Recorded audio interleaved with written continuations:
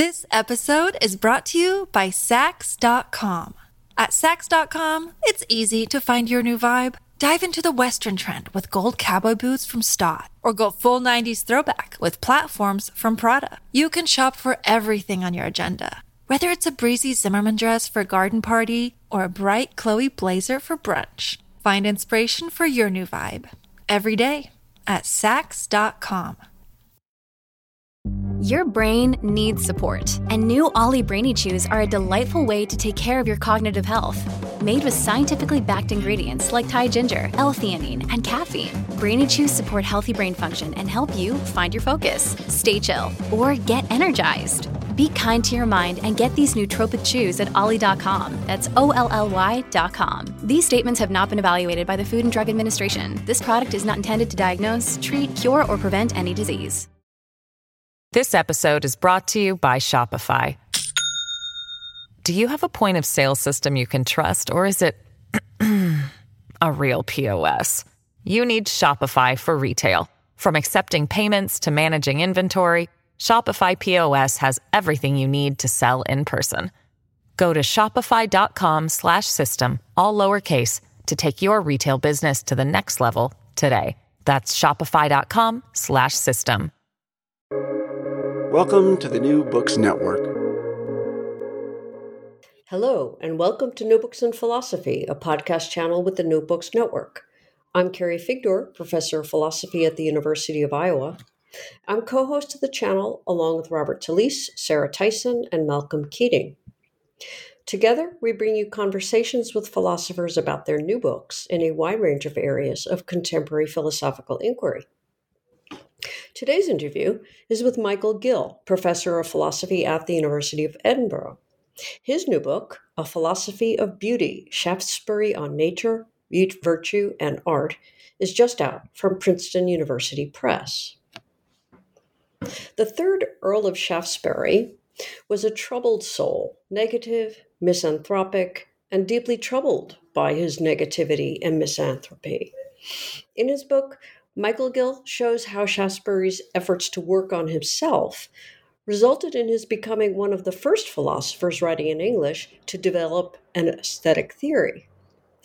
Shaftesbury conceived of beauty as order or harmony, exemplified by wild nature just as it is created by God, in sharp contrast to the prevailing 17th century European view that nature was sinful and needed to be altered for human purposes before it could be aesthetically valuable. Gill explains how Shaftesbury argued for seeing our lives as works of art and shows how he responded to critics who claimed that admiring beauty was something that only rich lords like himself could afford to do. Instead, Shaftesbury claimed, even the lowly mechanic is inherently invested in good craftsmanship and in making himself a good person. Let's turn to the interview. Hello, Michael Gill. Welcome to New Books in Philosophy. Thanks very much for having me. I'm looking forward to our conversation about A Philosophy of Beauty, Shaftesbury on Nature, Virtue, and Art, which is just out from Princeton University Press. Before we get to talking about Shaftesbury and his philosophy of beauty, tell us a bit about yourself. I mean, your own philosophical background and your interests and how you came to write this book. Thanks. Well, I didn't get into philosophy by design. I knew enough about philosophy when I went to university because I had an older brother who was a philosophy major to take a couple courses, but I had no plans to become a philosophy major. The thing that got me into it really was that I hated to be bored in my classes. I hated to be in a class where the lectures just went on, and I just found myself bored. And so I really chose classes almost entirely based on which ones I thought I wouldn't be bored in.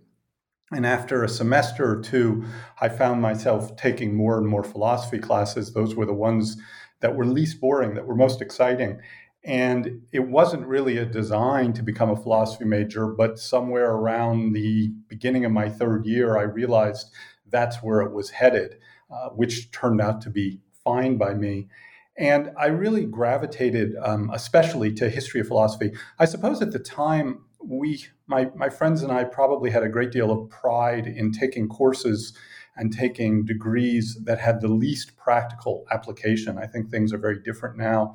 But at the time, there was a certain amount of pride in being able to say you're taking something that has no practical application whatsoever. So philosophy fit that as well. And I gravitated towards history of philosophy. And one of the main reasons for that was I found it so fascinating when I would be reading a historical text from hundreds or thousands of years ago, and someone would be talking about very obscure things or matters that seemed really antiquated, and then out would pop some insight that seemed to me like something someone would have said yesterday and that I would have found interesting. And the combination of these kind of alien, very historical systems, along with these insights that just seemed as human as today, fascinated me. I mean, for instance, when I was reading Aristotle, especially if you're reading the Nicomachean Ethics, which is written, of course, as lecture notes, and it's hard to understand, and it seems like something quite old. And then you find him saying something about everybody wants to have a sense of humor. Everyone wants to be funny. And that just seems so true to me. And I just found it fascinating that someone writing so long ago with such different concerns could nonetheless be doing something that was so human. And the same thing with Kant, where you get this system and it's all very complex and it all seems very much in history mode. And then he pops out with something about friendship being this negotiation between love and respect, which just seems so wise and spoke to people today. And so I loved that. I love the combination of those two things. And I was as interested in the old alien parts of it as I was in the familiar stuff. And the familiar stuff made me motivated to understand the alien stuff. And the alien stuff made it kind of fascinating and different. And so I found history of philosophy just exciting to read and trying to figure out. And I really never wanted to give short shrift to either side of those. I never wanted to read historical texts entirely in terms of what's of interest to us. I wanted to understand them as they were written for the day. At the same time, I did want to take the nuggets, which in all of these great philosophers I found, and explain where they came from and how they spoke to us. So wanting to balance those two things was fun and interesting. So that's what got me into philosophy and specifically into history of philosophy. Shaftesbury is really a prime example of that. There's lots that he says that is so rooted in 1700 England. It's so rooted in the culture of the day and the politics of the day. And it really does seem like you're reading something historical. It doesn't seem like something anyone would write today. But then every now and again, he'll pop out with these insights that just seem as fresh as they could possibly be. For instance, he talks about humble brag. He doesn't use the term humble brag, but he identifies exactly that phenomenon that we're all familiar with today. And it's funny and it's interesting. And he does similar things where he might be talking about some religious disputes that are really specific to 1706 in London. And then he'll say something about how wonderful it is to be in nature and what it does for the spirit that sounds exactly like what someone today might say. And that speaks to me. And so Shaftesbury is a prime example of that. And then as well, the surface of his text is really unusual in that he doesn't write straight philosophical texts. He writes epistles, he has jokes, he has stories within stories within stories. He writes something that is very much like a philosophical novel. And then he writes entire essays that are comments on his own work. And then he'll write essays about the comments on his own work. So it's almost as though you have footnotes and then footnotes to the footnotes. There's this contemporary recent novelist, David Foster Wallace, who has footnotes and then footnotes on his footnotes and digressions that turn into digressions of digressions. And I wouldn't say that Shaftesbury and David Foster Wallace are peas in a pod exactly, But the kind of self-consciousness, the kind of turning back on oneself that you find in David Foster Wallace or Sterne, for instance, you get that in Shaftesbury. So it's fascinating. It's hard sometimes to follow, but that made it more exciting. So that drew me into Shaftesbury. And then I guess the final thing I'll say about something that drew me into Shaftesbury is, as a person, when you read his letters and you read his private diaries, he's very negative. He's a kind of depressive person in a lot of ways, and he's an angry person in a lot of ways. But he believed that he should be more positive. He thought he really should learn how to love the world and love other people, and that the negativity that he found in himself was something that he was using philosophy to try to overcome and become more positive about the universe, about people, about himself. And that combination of this self-loathing and yet this attempt to not be, I found very interesting as well. So there were a lot of reasons that he ended up being someone that I really liked spending time with for a number of years while I was writing this book. Right. Well, that's very, very helpful because, the book itself really does express this, both the alien aspects of Shaftesbury and then the more, familiar stuff that we would recognize as a concern of today, right? And you mentioned the humble brag bit, and there's many other examples which we can get to. Tell us about Shaftesbury himself. I mean, he's that title. That's a title. I mean, Earl of Shaftesbury. It's not his name, but it's what we know him by. So tell us a bit about Shaftesbury and then how he was received in his time. Yeah, so you're right. His name is Anthony Ashley Cooper. He's the third Earl of Shaftesbury. If you spend any time in Charleston, South Carolina, there's the Ashley River and the Cooper River. And that's not a coincidence because his family were in charge of the Carolinas when they were begun. So that's his actual name. And he was called Anthony or Ashley, but he is the third Earl of Shaftesbury. His dates are 1671 to 1713.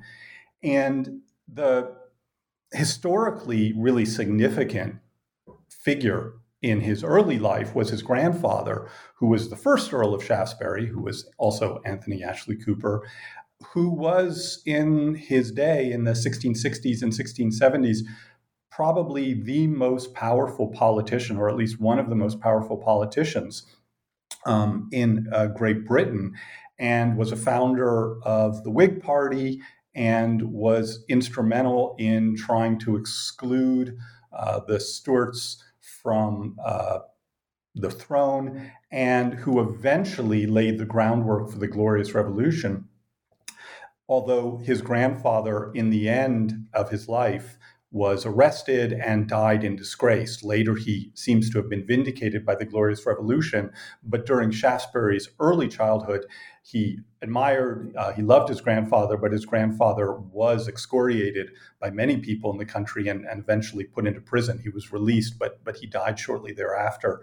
So his grandfather is this huge figure politically and also in Shaftesbury's own life. One of the most obviously philosophical results of this or implications of this is that the first Earl's right-hand man was a person named John Locke.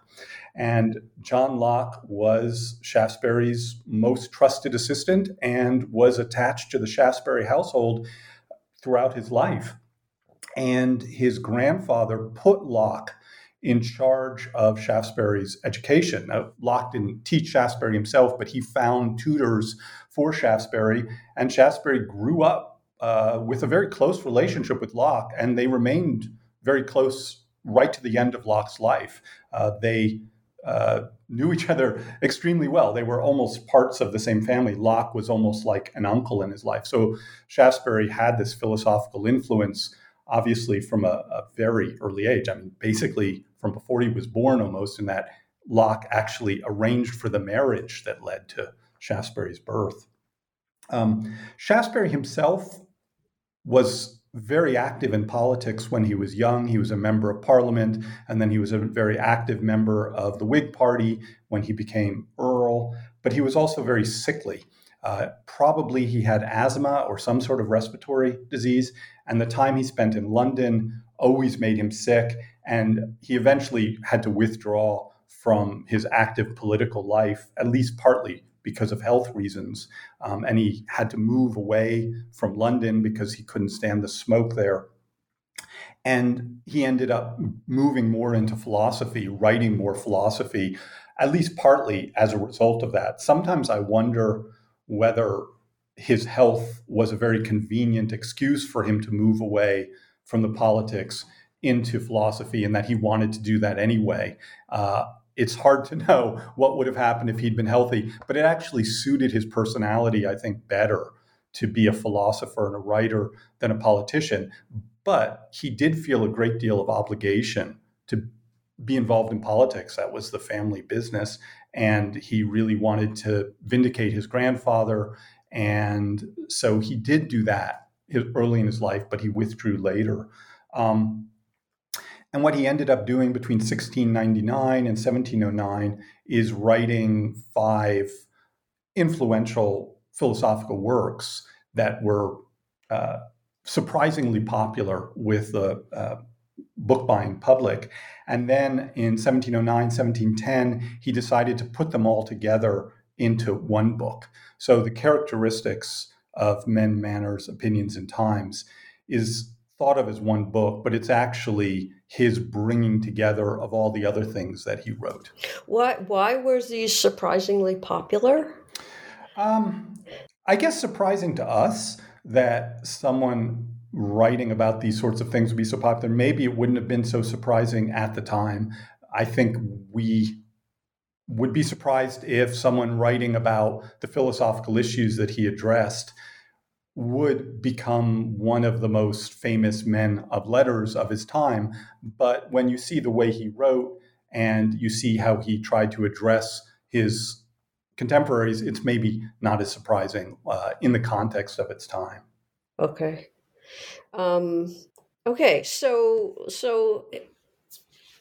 his philosophy of beauty, I mean, one of the strongest, I mean, if not the strongest thread that kind of goes through at least the early chapters of the book is his religious and moral, the religious / moral lens through which he looks at beauty and through which he conceptualizes beauty. So could you say a bit about this, sort of religious motivation and that way of constraining his thought, I should say, about beauty? Yeah, the book was very influential for those reasons. It was very influential for a number of reasons. It certainly had a massive impact on views of religion and the Bible and miracles. It also had a massive impact on moral philosophy, especially with regard to the moral sense and romanticism. But certainly the religious concerns were some of his personally most motivating features.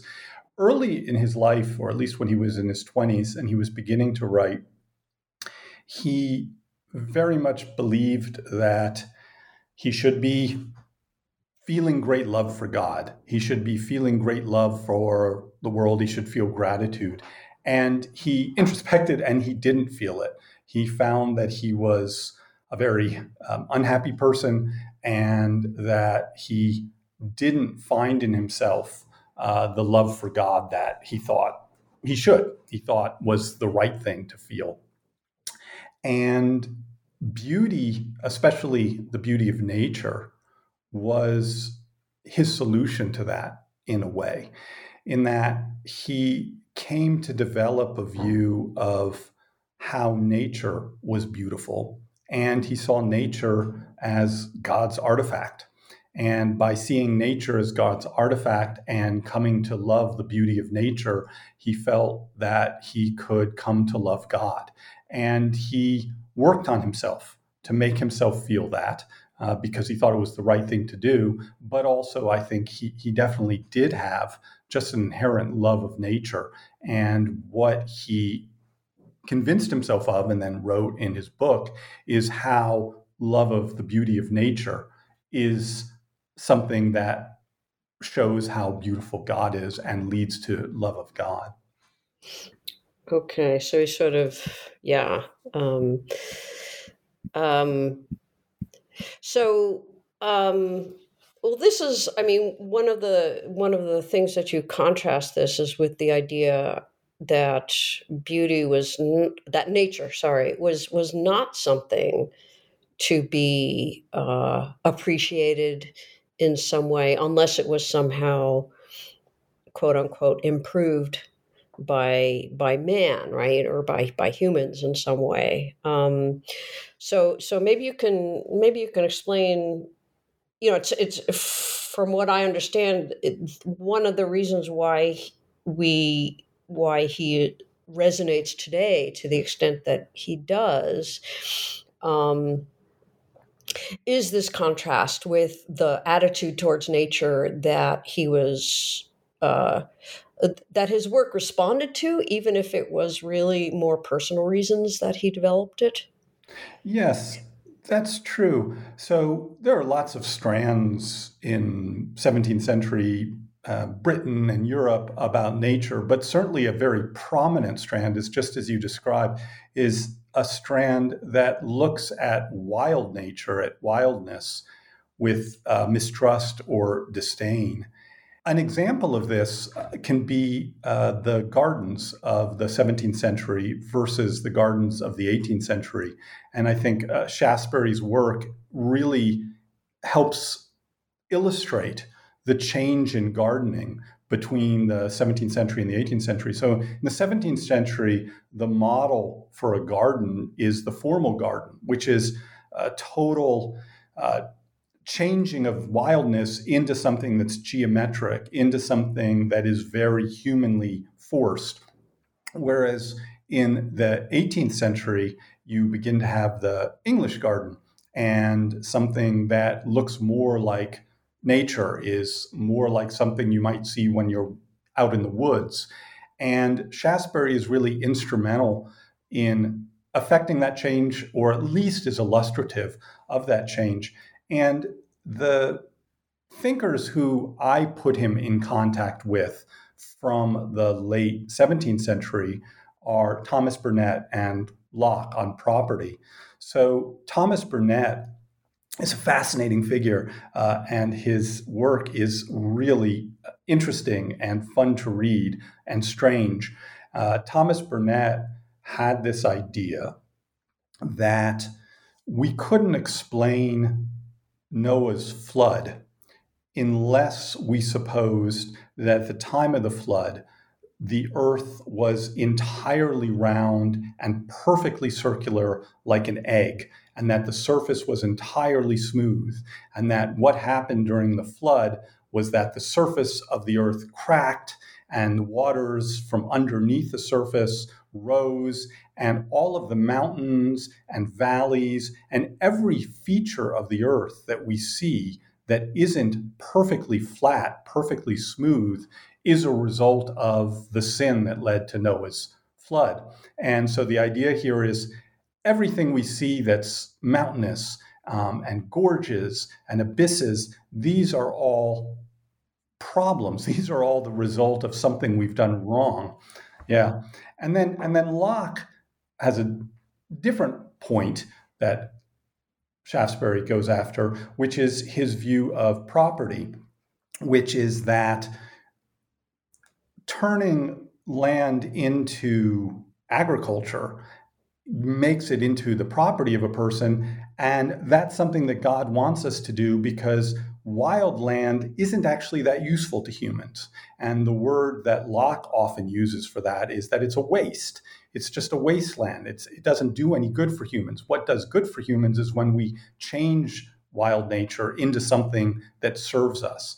And the word that Burnet uses for wild nature often is that it's a ruin. It's all ruin. So you have these thinkers in the 17th century, such as Locke and Burnet, who see wild nature as either wasteful or a wasteland or ruin or a result of sin or ugly or grotesque.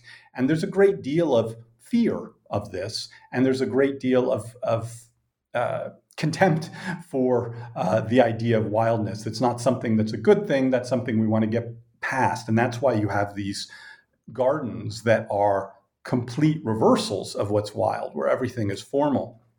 And Shaftesbury argues against that. Shaftesbury argues that wild nature is actually the most beautiful thing that we're ever going to encounter. And that's fascinating. And it very much, I think, anticipates the view of positive aesthetics that we find today. The idea that everything that's natural is beautiful. I think that's something that Shaftesbury did believe. And it gets into what his particular view of beauty is and why nature had that, which we can discuss. Yeah, so that's obviously. So why would that be the most beautiful? Right. It's because his conception of beauty is of harmony or order or balance, where lots of disparate things all are brought into a perfect system. So he uses the word system a lot. And the more complex the system, the more different things are brought into greater harmony, the more beautiful it is. So there are very simple beauties of very, very simple systems, which are beautiful, but they're not that beautiful. But then as things get more complex and you have more and more pieces that are more and more different, but they all fit together more and more perfectly, they become more and more and more beautiful. Sorry.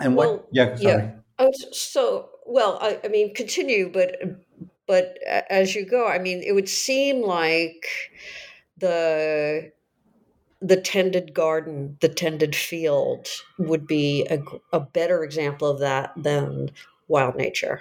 Yeah, so he addresses this directly. He actually speaks quite a bit about those gardens, and he says that's a very superficial. It's a superficial kind of order. There is order there. He doesn't deny it. It's not as though he thinks those are grotesque, ugly places.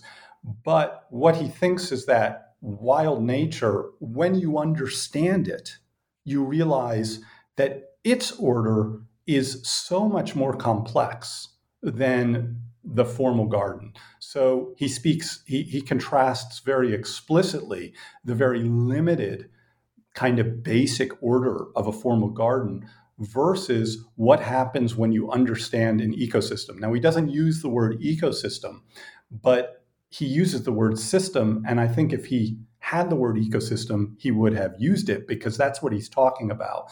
The way all the different species fit together to create this balance. So he has this idea that all of the different plants and animals come together in this balance to keep an ecosystem in order. And that requires understanding. The problem with people like Burnet and Locke is they don't understand that. They didn't look into that. But when you look into it, you find that the order there is so much richer, so much more complex than the order of a formal garden. It's also ordered temporally and not just atemporally. It's ordered over time, the way these things develop.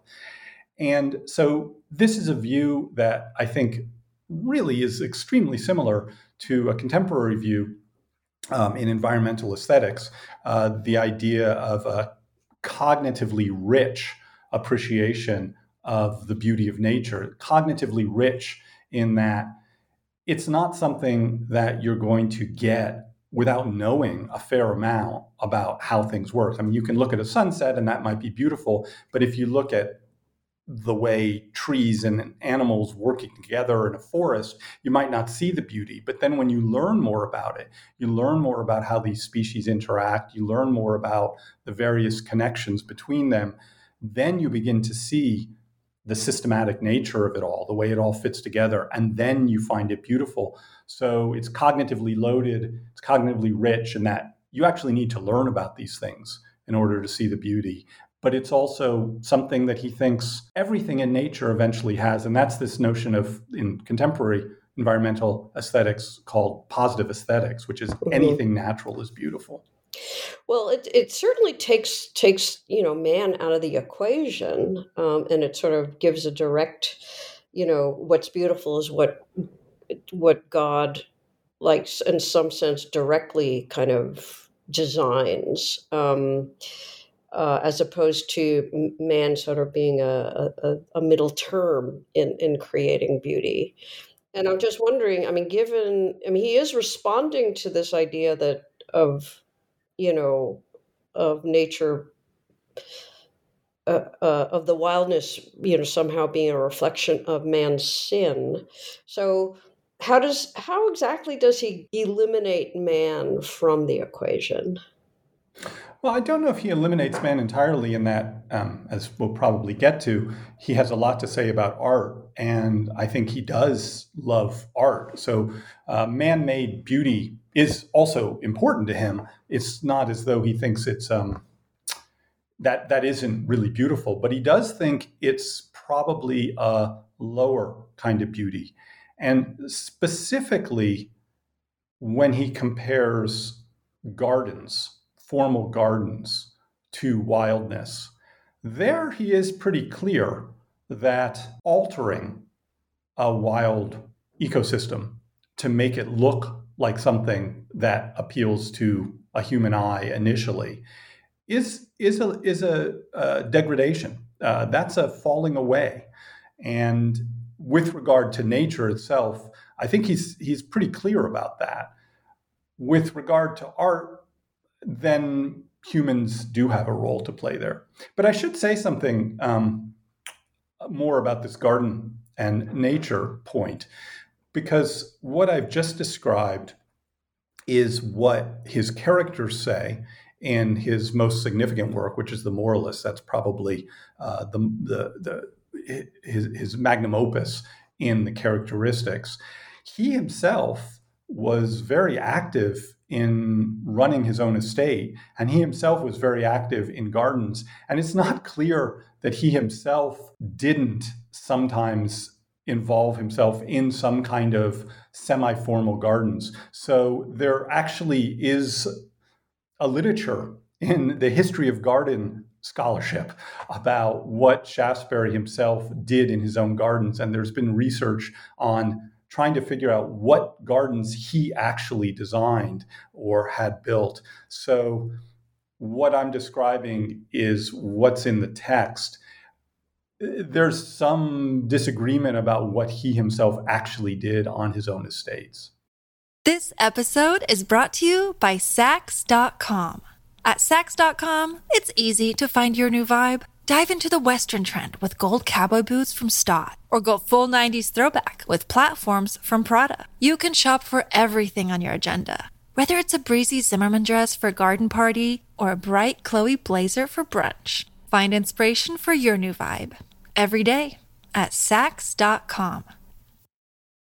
This episode is brought to you by Shopify. Do you have a point of sale system you can trust, or is it a real POS? You need Shopify for retail. From accepting payments to managing inventory, Shopify POS has everything you need to sell in person. Go to shopify.com/system, all lowercase, to take your retail business to the next level today. That's shopify.com/system. Okay. So you mentioned painting. So that's another. He takes his concept of beauty as order, complexity. You described it much better than I would, and he applies it also to art, right? So can you say a bit about his view of the beauty of art?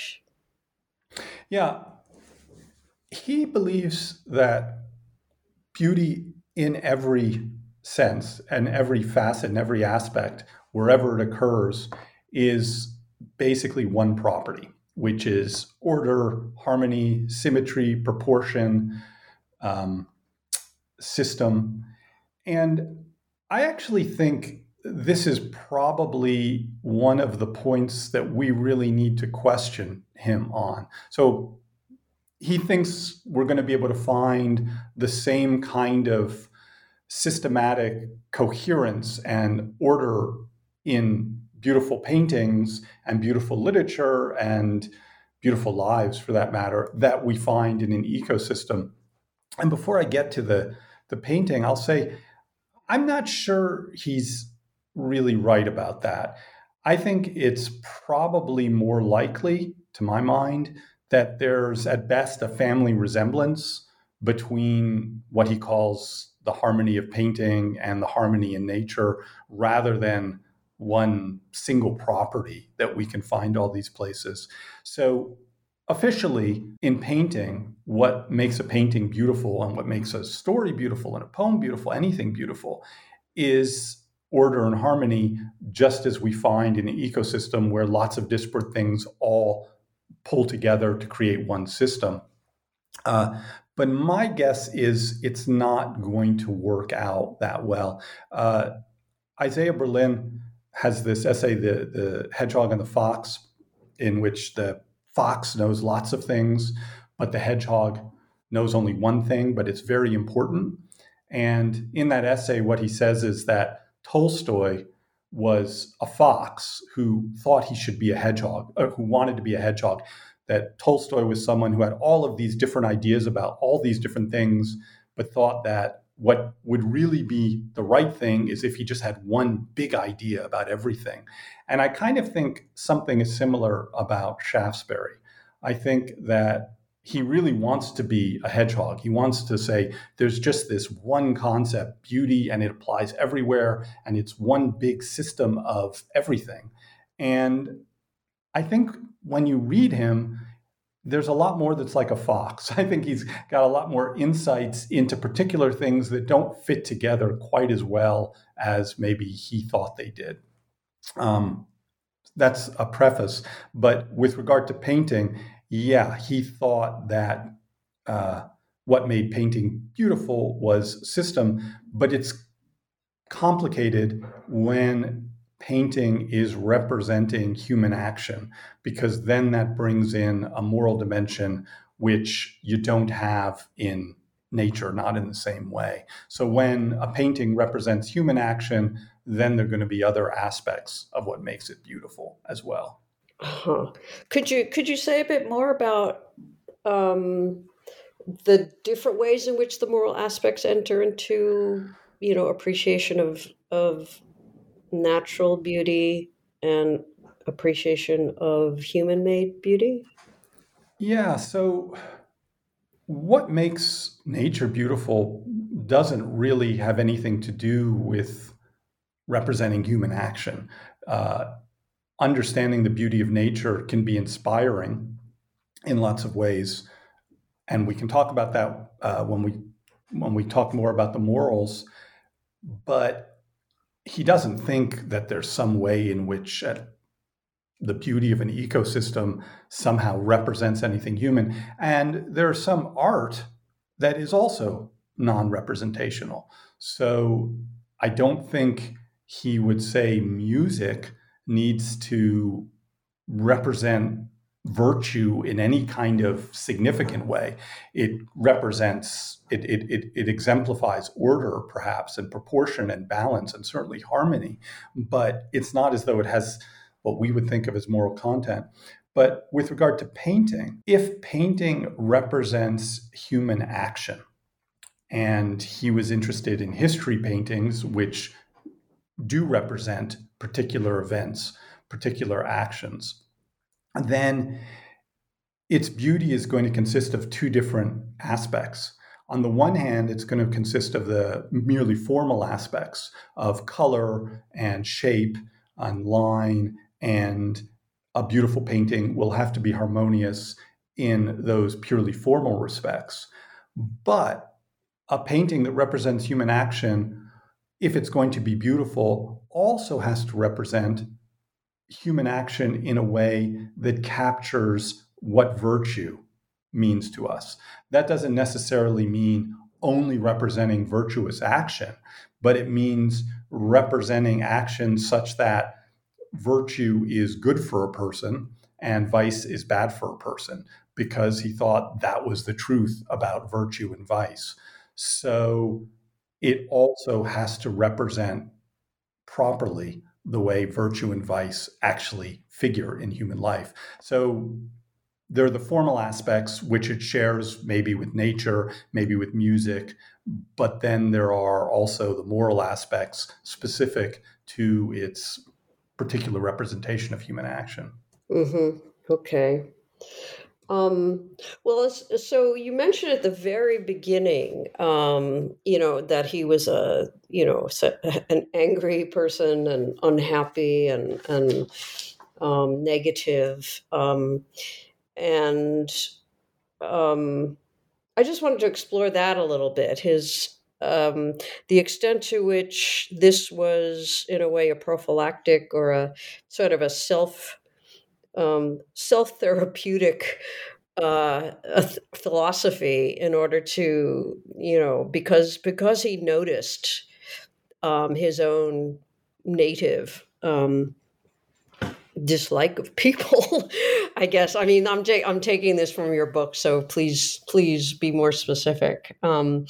Noticing this, and then of course condemning it as, I shouldn't feel this way. I should love all of humankind, and I don't. Could you explore a bit more about, his own sort of perceived shortcomings in terms of how he should feel about being virtuous, and how that gets, I guess,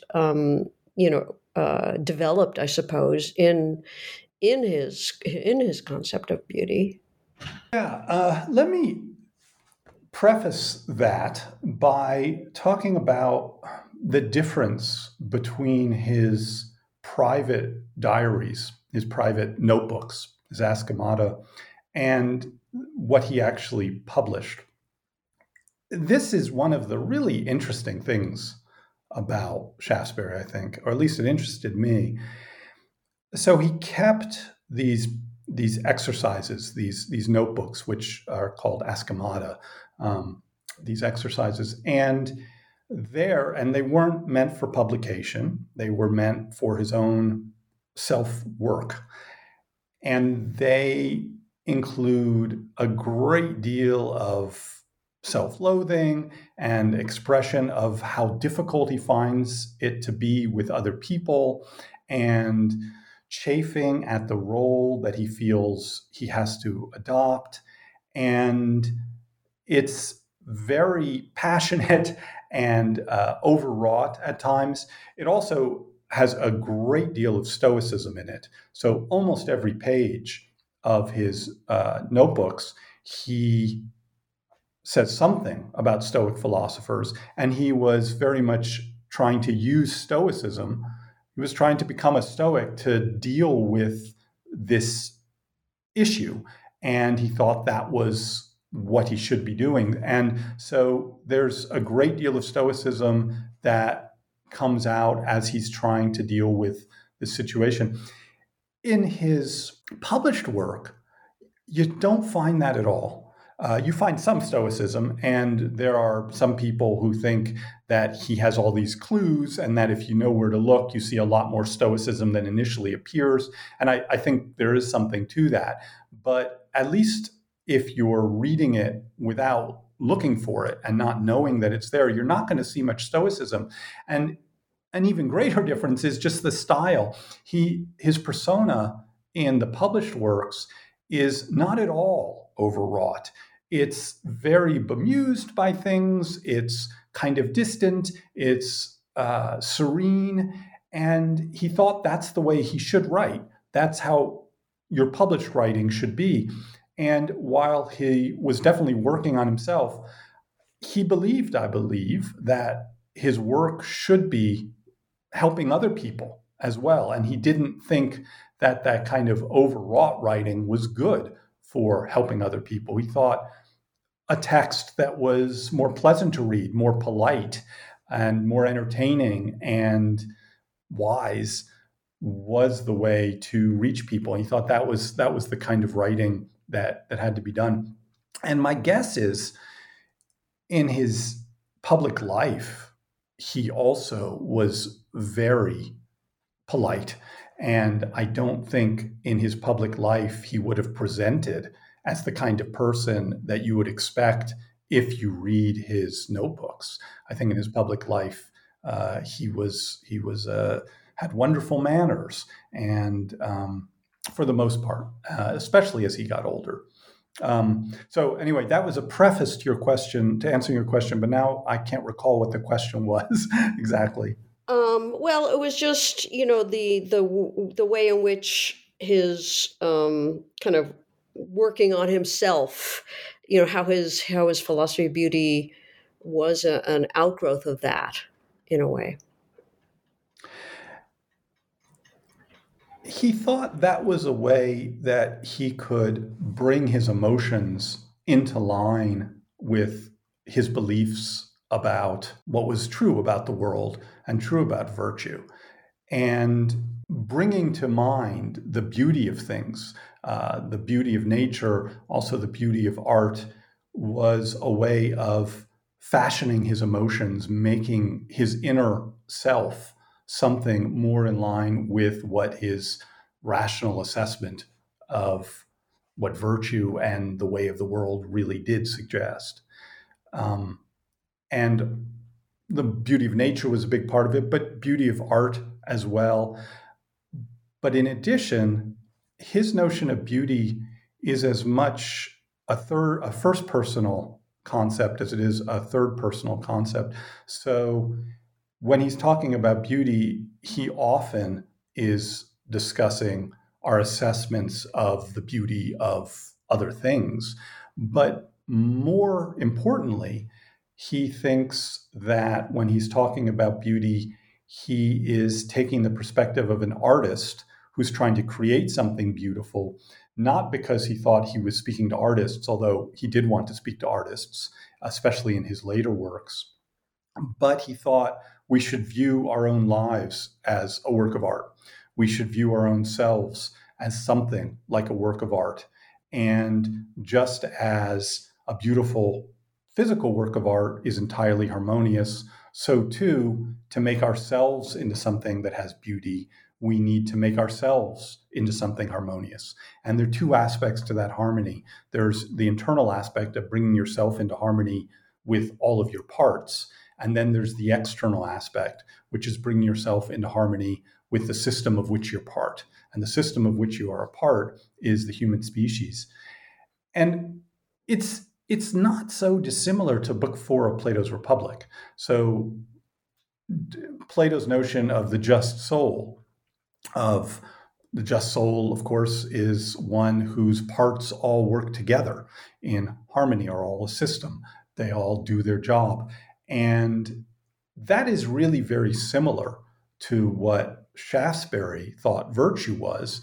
And it's supposed to line up perfectly with this notion of beauty, because beauty is harmony. Beauty is all the pieces working together.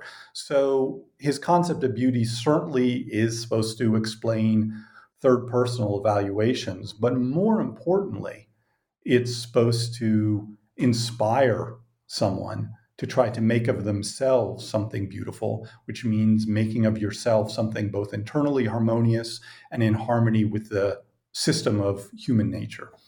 So that's the way his concept of beauty ends up being something like self-help.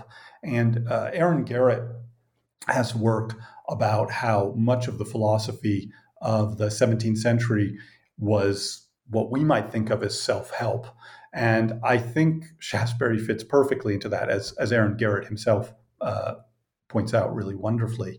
He really was trying to work on himself and also to produce a book that would help people become beautiful souls because it would make their lives better. And in this, again, not so dissimilar to Plato in the Republic, something very similar, at least to where you end up at the end of Book 4 of Plato's Republic. Right. So one of the things you mentioned in the book. I mean, you mentioned earlier in our conversation how his family was very much involved with was it South Carolina? Well, it was just the Carolinas. The Carolinas, right, right, right, right, Yeah, right. Which I mean, ground zero for slavery, right? right. And also you mentioned in the book, although not just now, his particular attitudes towards women. Hmm. Um, to what extent is this sort of self-help, being in harmony, not just the internal bits, but also with one's external environment? To what extent is he still very much a creature of his time, where uh, there's a certain amount of expectation that non-white, non-males should, to be the virtuous exemplars of their kinds, should, uh, obey or follow certain strictures of their behavior, that are, today, obviously, we see these as very anachronistic and in fact immoral, right? Right. Uh, Yeah. how did you see in his work? I mean, is there any struggle with this, or is he just like, you know, of course, women and people of color and everything should be should act in a subordinate way? Yeah. Yeah. So I do not think Shaftesbury's is defensible in these regards that you're speaking of. So let me just start by saying it is not my intention to uh, defend Shaftesbury on these matters. I think what you're pointing out, his views on women and on race, are of a time in the worst sense. I don't mean that excuses what he said, but he certainly, I don't think, was ahead of his time. I will say, with that in place, he's worse on women, I think, than he is on other races. With regard to slavery in Carolina, certainly that was going on, and John Locke and his grandfather, the first Earl, did speak to that. And there's various scholarly works explaining the ways they viewed slavery, and none of them did Locke and his grandfather come out smelling like roses. They don't come out well at all. Shaftesbury himself, the third Earl, R. Anthony Ashley Cooper, was involved when he was in his 20s with Carolina, and I haven't seen anything in anything I've ever read to suggest he was opposed to African slavery.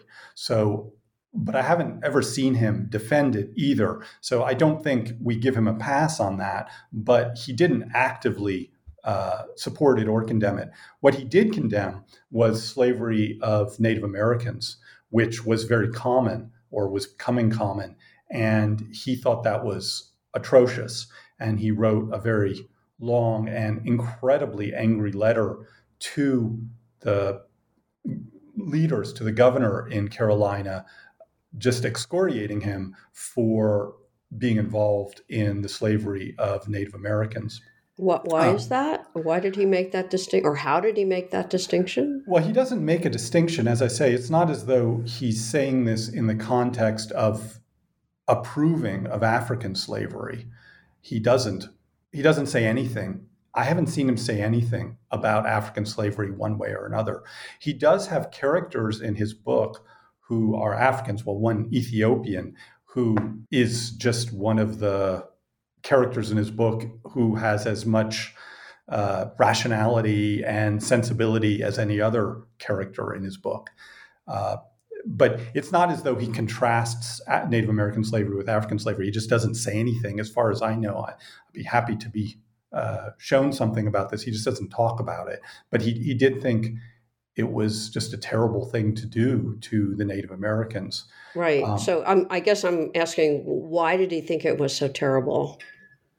For the reasons we would think, which is it violated their freedom. He was very passionate about liberty. This, he thought, was what the Whig Revolution was all about, and that humans deserved liberty and the kinds of things you would probably expect someone to say, that it treated them with, in the worst possible way, and they were human beings and they deserved to be treated better. So the kinds of things you would expect someone opposed to slavery to say. That said, it's one letter he wrote in his 20s, and I can't say that he did much more about it. So that's all, at least I know of, with regard to that. With regard to women, it's worse in that he does actually identify virtue and strength and order and harmony with the masculine. And he does think, and these are generally offhand comments, it's not as though he goes into great depth on it, but he does, in his offhand way, associate the feminine with disorder and confusion and lack of clarity in a kind of stereotypical way that doesn't rise above 1700 Europe at all. So I think that is definitely part of his view. Another aspect that interested me is that he does also say a number of anti-Semitic things throughout his text. There are anti-Semitic comments, but when you look into it, again, I don't mean to defend him on this, but when you look into it, he actually seems to be using ancient Israelites as a stalking horse to criticize early Christianity. In this, he's almost like Nietzsche, in that when he's criticizing Jews, it's more by way of criticizing something about Christianity, or at least there's part of that. But yeah, these parts of his text cannot be denied. They're there. Okay, so I mean, we're getting close to the end here. So I just wanted to, as a final sort of substantive question about Shaftesbury, what would you think? I mean, given all these man of his time sorts of attitudes, and yet he was also responding and seems more contemporary in other ways. What would you say would be his greatest contribution, I suppose, to us as the way we approach nature and the nature of beauty today? I mean, what is it you talked at the very beginning about, these little bits that kind of pop out. And we've gone through a lot of details about that, but, given the more complex picture that you've just given us, what would you say would be his lasting contribution? Yeah, ways in which, just from the field of philosophy, that I think he made very significant contributions, involve a number of different areas. So with regard to moral philosophy, his most lasting contribution, I think, clearly was the development of the moral sense and moral sentimentalism. The moral sentimentalist view of Hutcheson and Hume and Smith comes right out of Shaftesbury. Shaftesbury is a very clear antecedent to all those. Smith didn't talk about him that much, but Hutcheson and Hume were incredibly influenced by Shaftesbury. He's the most significant early developer of moral sentimentalism, the moral sense school. Another huge contribution is he's one of the first, I don't think it's possible ever to find the first of anything, but he's one of the first writing in English to develop an aesthetic theory. And I think in some ways he's the initiator of aesthetic theory, at least writing in English. A third contribution that I think is incredibly important, although nowadays probably isn't as salient, is his criticism of certain ways of reading the Bible, his criticism of miracles, his plea for rationality in religion. I think he was decades, maybe a century ahead of his time in his view of how we should read the Bible and his criticisms of certain kinds of religion based on uncritical acceptance of what's in the Bible. And then, of course, his view of nature, I think, is really seminal. But with regard to maybe circling back to what you were asking about how he speaks to us today in a kind of personal way, in his time, he was criticized in very scathing terms by some of his contemporaries for making beauty out to be so important. And the criticism that people like Berkeley and Mandeville and Astel raised is that's easy if you're rich.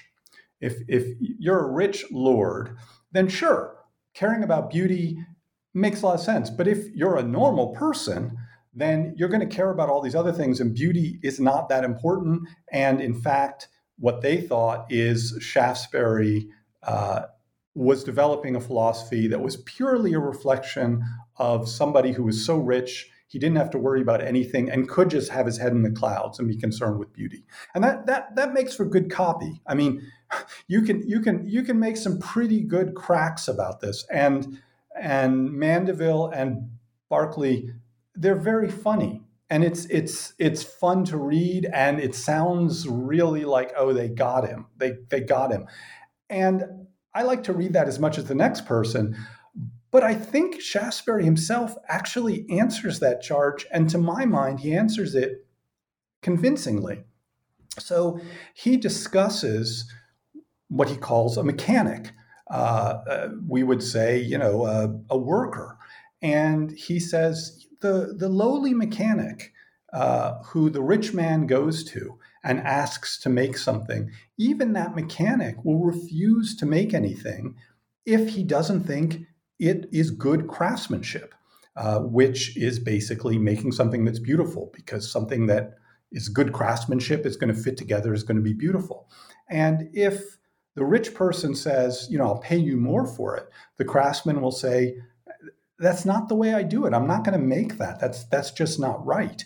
And his point is that everybody cares about this sort of thing. Now, maybe they don't care about history paintings. Maybe they don't care about the wilds, but people care about what matters to them being beautiful, where that means being ordered, being done the right way. And friendship is another example of this. And Shaftesbury thought, sure, it's harder if you're poor. That might be the case, but it's just wrong to say that humans don't care about this sort of thing. And it's wrong to say that your life won't be better if you don't commit yourself to trying to make of yourself something beautiful. And if you don't bring into your life this concern for order and harmony in the things that you make. So Mandeville and Berkeley can still make their cracks. And, I can sometimes feel that there is truth to it.